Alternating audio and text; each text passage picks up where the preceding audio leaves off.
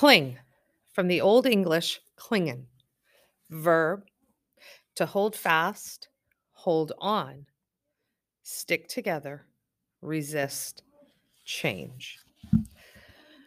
From the back seat of the grandson's car, the three Pearls watched their neighborhood swirl away.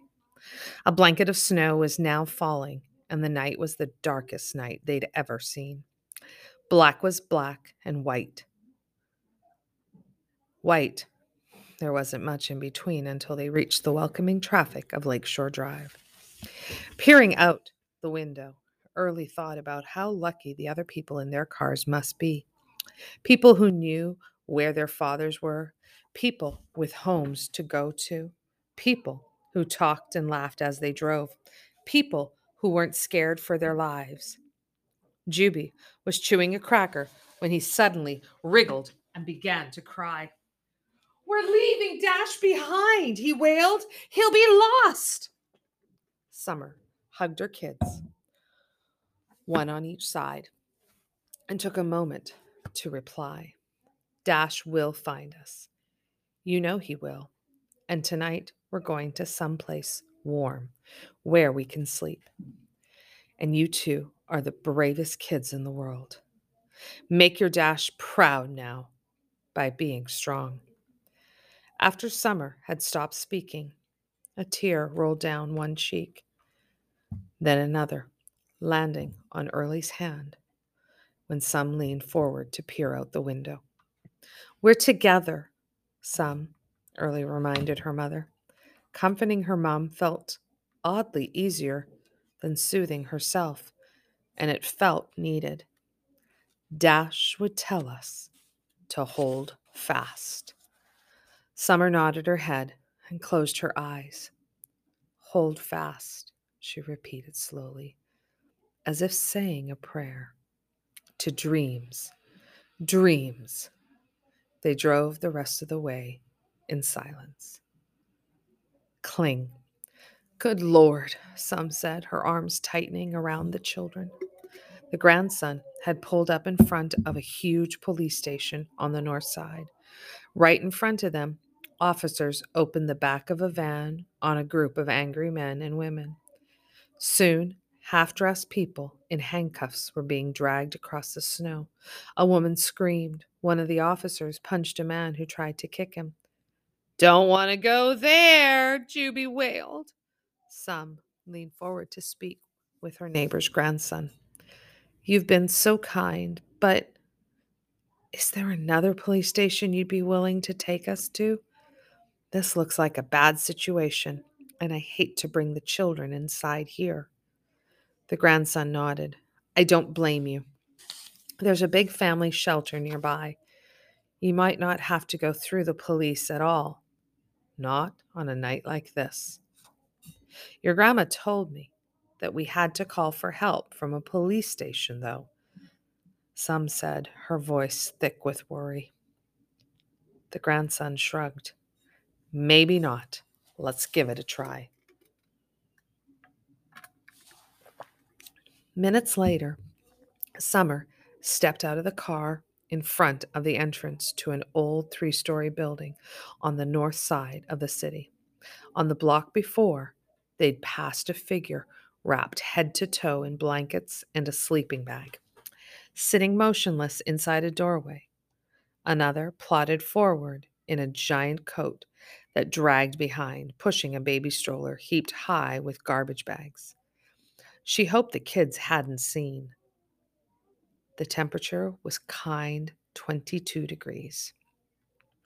Kind in comparison to the many sub-zero nights they'd had in past weeks.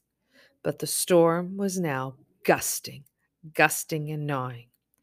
"Well, thanks so much for your generous help," Summer said to the young driver, once the three Pearls were standing on the curb, hats and gloves on and jackets zipped to the chin. "Glad to be of help. Good luck," he said, and drove away quickly, as if eager not to linger in the area. Looking around, Summer couldn't blame him. This was one spooky place, all shadows and peeling paint. "Well, come on, kids. Let's get out of the cold," Some said. She and Early picked up the bags, grabbed Juby on either side, and stepped into the entrance. Summer pulled on the door. It was locked. Then she knocked and knocked again. There was a light inside, and someone sat at a small desk. That someone, a young man, mouthed, "Not open," and shook his head. "Curfew at 8," he mouthed. It was 8:08. Summer threw her arms up. "Got kids, no money," she shouted. The young man shook his head again. "Cold out here. Let us in." No response. Now Juby was pounding on the door. Summer picked him up so the young man could see. "We need shelter," some shouted. The young man held up one finger and then waved a phone receiver. He gave Summer an open palm. "I sure hope that means 5 minutes," she said. "Meanwhile, we're going to stay right here where he can see us freezing and feel bad. Dang, we should have never gotten out of that car." The three huddled together. "Let's sing something and jump around," Early said, "like row, row, row your boat gently down the stream. Merrily, merrily, merrily, merrily, life is but a dream." "Good idea." Sum's voice was a half moan. "But I can't do it with my sore head, and we're definitely not merry. How about you kids pretend to be jumping rope and I'll turn?"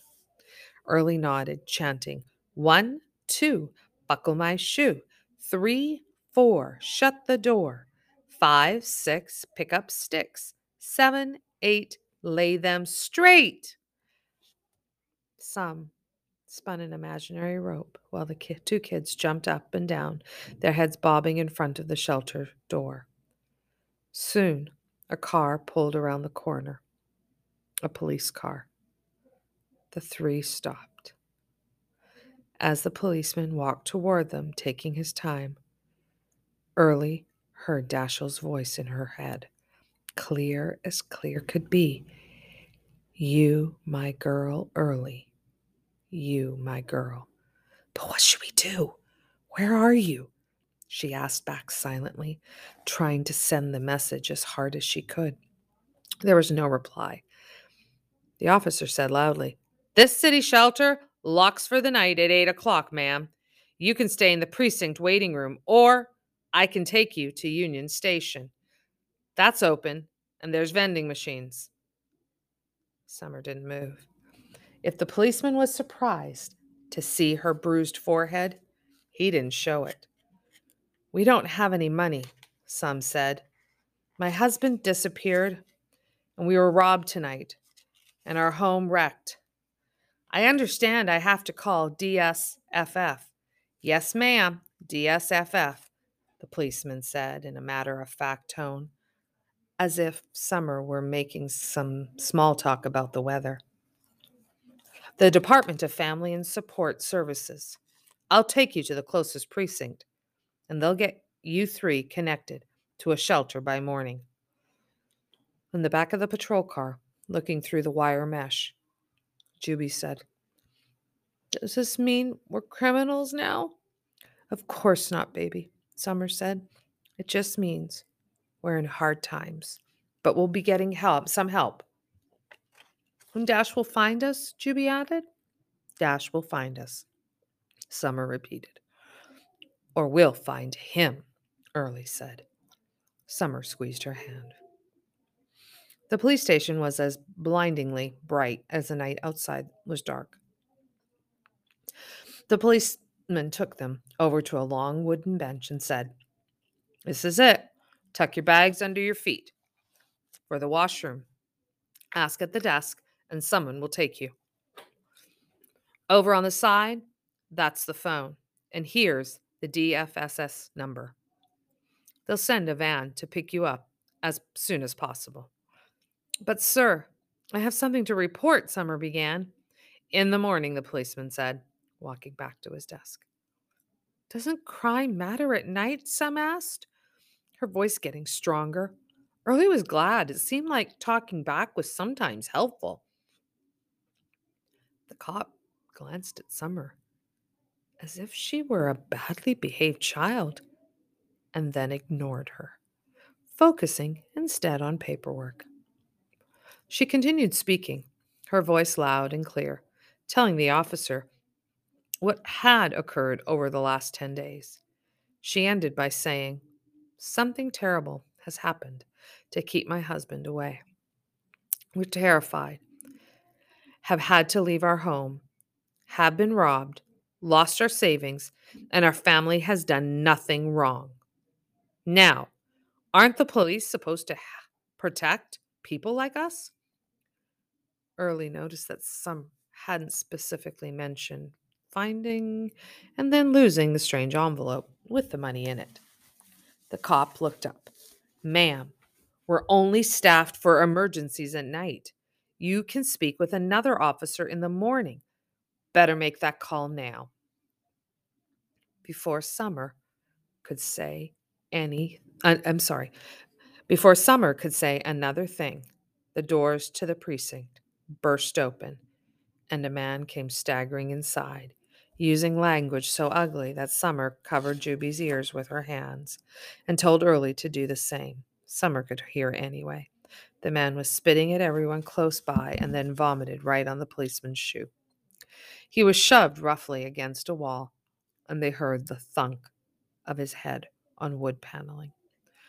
Right after, the doors burst open again, and a group of teenagers came in, all handcuffed, off balance, and loud.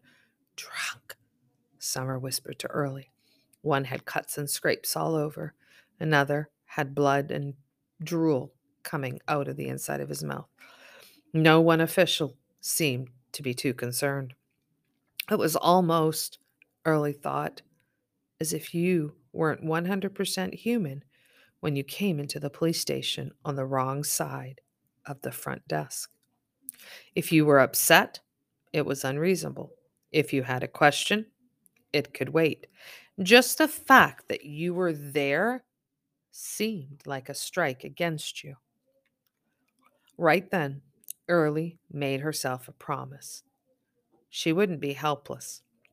Not ever. Not if she could see a way out. She wouldn't allow that to happen. She could see that being helpless in a situation like this was dangerously close to becoming just plain less. Some of the police were polite, but no one was sympathetic. She knew the officers were saving lives, doing hard and scary work, and sometimes even dying themselves. She knew people who broke the law deserved to be locked up, but she still felt it was true. Being helpless could lead to even less help. She thought about Alice falling down the rabbit hole in Alice in Wonderland. She'd asked for help over and over, but none of the replies got her back to where she'd started. As soon as the station quieted down, some made her call. She was on the phone for a while. By the time she returned to the bench, Juby was fast asleep, his head on Early's lap. Some sat down. "Now we wait. They'll take us to a 24-hour emergency shelter when they can locate one with space. And when the DFSS van is free to pick us up, from there," some stopped talking and swallowed. Early looked at her. Some swallowed again and wiped angrily at her cheek. "From there, who knows," she said. Early nodded. Some reached out and held her hand. Dawn brought a cup of milk for the kids, coffee for Summer, and time with a kind policewoman. The three pearls were tired, but glad to be off the wooden bench and sitting in chairs. They were told that the police would go to the apartment to investigate. The officer asked if they'd be returning to Woodlawn, and when some said she didn't see how they could, the officer nodded. "So you're waiting for the van?" she said. "The city shelters are overflowing. You'll be lucky to find any sort of temporary housing at all." Some the officer promised would get further guidance once they were in a facility. But some asked, couldn't you help me with putting some pressure on the public library folks to see what happened to my husband? What's your cell phone number? The policewoman asked. Summer's face fell. My phone was destroyed by one of the men last night, the same ones who wrecked our apartment and stole my wallet. Could you reach me at the shelter? Or is there any police emergency fund I could have so that I could get a phone and get to work on all of this? I'll pay you back. I promise. I'm good for it. The policewoman looked as though Summer had asked for a manicure. I'm afraid there's no such fund, she said, pursing her lips. They'll help you apply for TANF assistance once you're at the shelter, ma'am. When some looked puzzled, she added, temporary assistance for needy families. You'll qualify with 2 young children. She stood, making it clear that all aid had been given. Some nodded, her lip trembling. My husband will be back soon, she said. I'm sure, the officer said. Call when you get settled and give us a number. Perhaps someone at the station here can keep you informed. When the van arrived, the driver stepped inside and barked, Pearl! Anyone here by the name of Pearl? Silent with exhaustion, some, Early and Juby, groped for their bags and left. As luck would have it, they were on their way back to Helping Hand, where they'd been the night before. The 3 looked out at a graceless, gray morning. Fresh snow had drifted across parked cars and sidewalks, but nothing twinkled. As the van pulled up outside the entrance and the Pearls climbed out, a group of smokers parted to let them through. Morning, dear. Hi, kids, one older man said, smiling broadly. He was missing teeth and had a winter jacket mended with duct tape. Things aren't so bad now. Think, there's pancakes this morning. Get yourself a plate. Full. He reached for the door and pulled it open. Early noticed his knuckles were covered with scars and fresh scabs. Thank you, Summer said. You're very kind. She gave him a half smile. We've had a bad night. The man threw back his head and laughed, glanced around, and several others smiled too. Hold it at 1, beautiful, and you'll conquer the world, he said. As the door closed behind them, Early heard him saying, sad when you first see him. They don't know. If Summer heard, she didn't let on. They were inside a large room that looked like an old garage. A line of families waited for a turn at a kitchen window where each one was given a heaping plate and a glass of juice. At least 50 people sat on benches, eating over long plastic-covered tables. There were 1 or 2 fathers with young kids. The rest of the adults were women. Lots carried babies on one hip, with toddlers holding on a sleeve or leg. One woman had 2 kids tied with leashes to her belt, a baby in pajamas under her arm. I'm hungry, Juby said. Can we eat? Just a moment, son, Some said. She filled out a form at the front desk and was told that the director would be speaking with her after breakfast. She was handed 3 meal vouchers. They carried their bags over to a table and put them down. Let's get in line, Some said. A woman sitting several feet away said, never walk away from anything around here unless you got eyes in the back of your head. Some went to pick up their stuff and the woman murmured, go on. I'll watch it for you. Name's Velma. Thanks so much. Some tried to smile. As the Pearls waited, someone in front of them scolded her. Young son, you stand nice now or I'll smack you. Hard. Here, I've about had it. The boy froze, looking up at his mother every few seconds. Juby stood very quietly behind him. Breakfast was served on a heavy paper plate with plastic fork and spoon. It was pancakes, an orange, a slice of ham, and a small box of raisins. The kids ate. Summer picked at her food. Velma looked over at her. You get used to it, she said. Better eat. No lunch for hours. No snacks. Where are you from? Woodlawn, Summer said. Oh, I've been in that facility there, the woman said, rolling her eyes. I was in there for ages, getting clean, bad times, lost my kids, but I'm doing much better. Now I'm getting some classes. Gonna get me a job that pays, get my babies back. That's great, some mumbled, but her face said something else.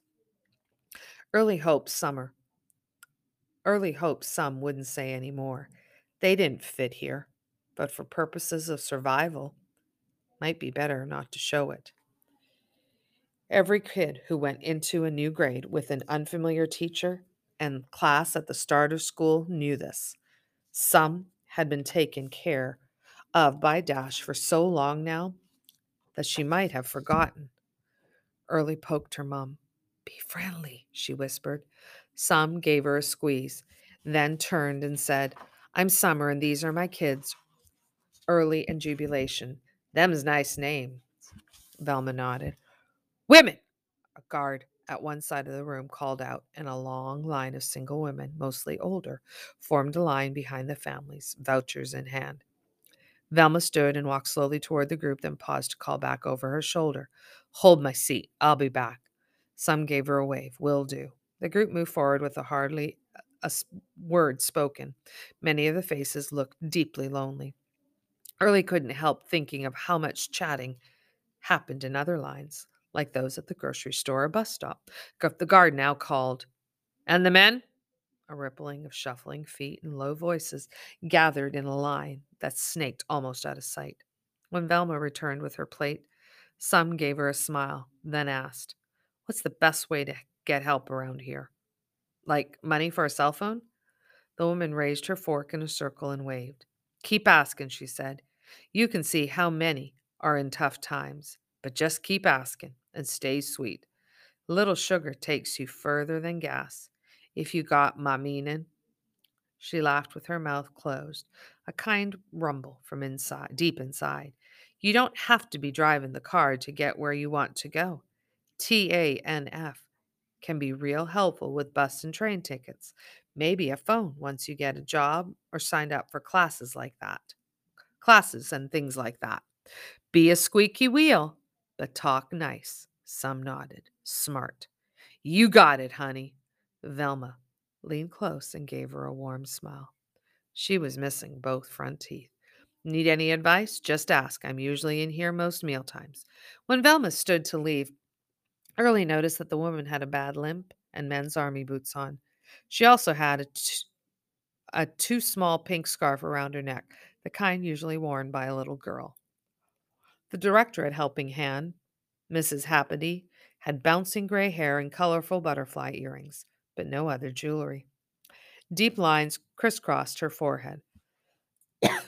Okay, if your kids come into the office with us, she asked.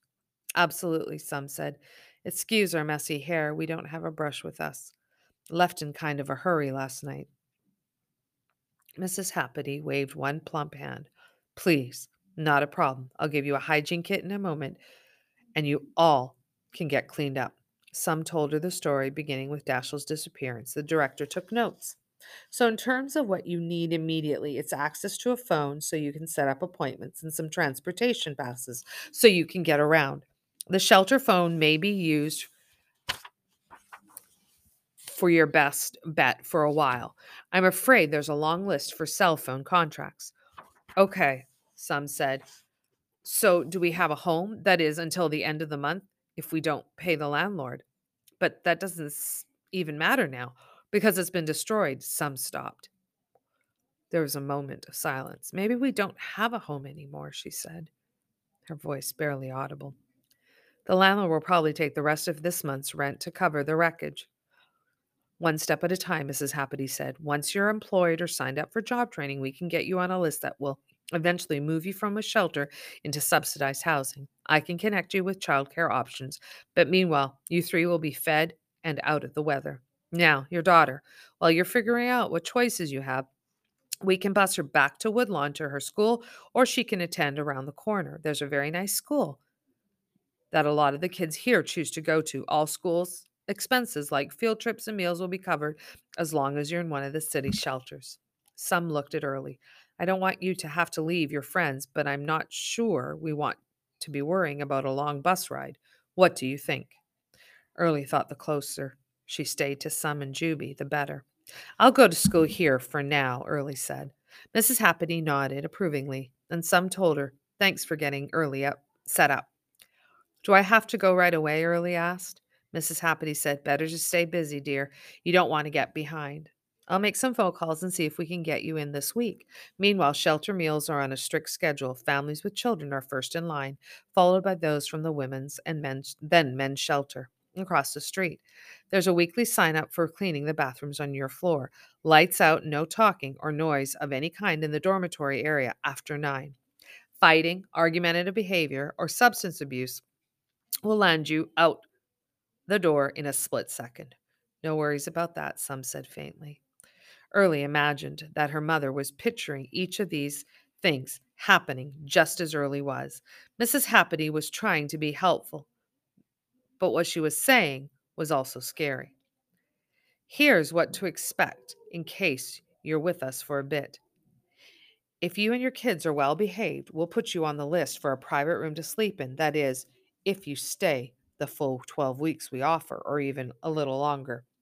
Meanwhile, there are a lot of families to make friends with here, and I'm always around. Any guard can page me. If one of you gets sick, we'll connect you with the medical care. Chicago Hopes. A wonderful after school tutoring organization keeps a room here with books and games in it, a place to get homework, help, and some one-on-one attention. All your kids have to do is show up. No planning involved. Also, you'll be meeting with counselors on a bi weekly basis. They'll help you make a plan that'll get you back on the road to independent living. Half an hour later, they were taken to a bed and dresser cluster in a low, open room the size of a basketball court on the second floor. The floor was chipped, worn linoleum, gray with streaks of red, cloud shaped stains, brown instead of white, drifted across the ceiling overhead. The shapes broken here and there by a bar of neon lights. Supplies included sheets for the 2 sets of bunk beds, 3 brown blankets sealed in plastic, 2 white towels, 2 rolls of toilet paper, and 3 plastic kits with a toothbrush, toothpaste, mouthwash, and a small brush, a comb, and a bottle of liquid clothes detergent inside. The windows in the room were small and covered with broken blinds that hung at jagged angles. A female guard sat on the chair in the corner. So this is your cluster? Mrs. Happity said. Make yourselves comfortable. Oh my, some said. Thank you. Wish we had our things from home so that you wouldn't have to lend us all this. Where do we store our stuff? Here, Mrs. Happity said, in the dresser. Carry any jewelry or money on your person. Breakfast starts for families at 6:30, lunch at 11:30, dinner at 4:30. Each meal lasts for 1 hour, sir. Second servings on holidays only.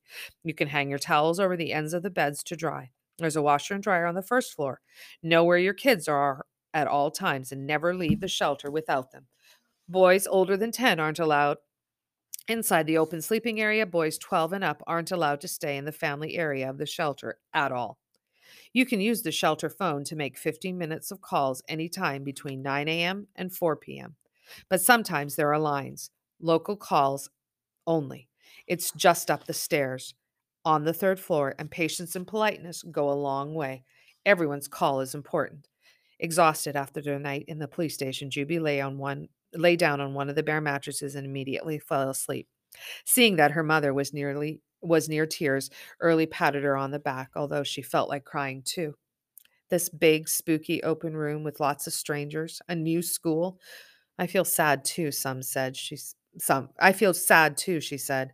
Her mother sat right up. Of course you do, she said. I'm so sorry.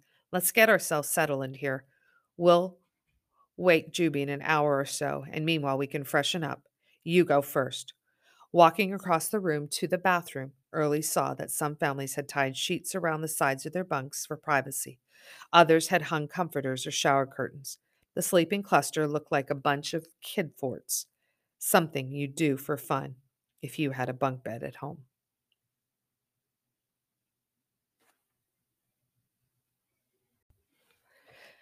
The buzz of radios came from inside. A few of the clusters. An occasional leg or arm was visible, hanging off a bed, or holding a magazine. Early saw an ankle with a rose tattoo and the message, "Live for Love," on it. A baby lay on a bunk, swatting at toys hung from the wire mesh above. A tiny girl with her hair ponytailed up in a pink frilly ribbon sat in a walker, rolling herself as far as a clothesline tied to the bunk would allow. She stopped to watch Early go by, popping one finger in her mouth when Early smiled at her. A boy Juby's age peeked out of a bed near the bathroom and pointed a wire coat hanger at her. "Pow, pow! Gotcha," he said. He pointed She pointed her plastic hygiene kit back at him. "Bang!" she said, delighted. He fell off the bed and rolled beneath it. Early then heard him being dragged out from under an impatient voice and told to sit nice and behave. She then heard a slap followed by whimpering. She felt bad, having gotten him in trouble. She'd have to warn Juby. It didn't seem like play was allowed by some parents. Inside the bathroom, a woman muttered to herself as she washed her hands over and over. "Not fair," she was saying. "He didn't listen. Just turned and left me all alone. I just had to do it. No choice. Not fair." Early hadn't realized she was staring until the woman looked up and said directly to her, "Never believe 'em. Those wolves start with the nesting, and then when you got everything nice, they just go wandering. Always do in the end." "Yes, ma'am," Early said, and hurried into the shower. She kept trying to shut the curtains firmly, but it drifted open. She saw the woman looking at her, just one eye reflected in the mirror over the row of sinks. "Always do," she said again. As Early left the bathroom, the woman was still washing her hands over a sink, over a full sink, the water puddling around her sneakers.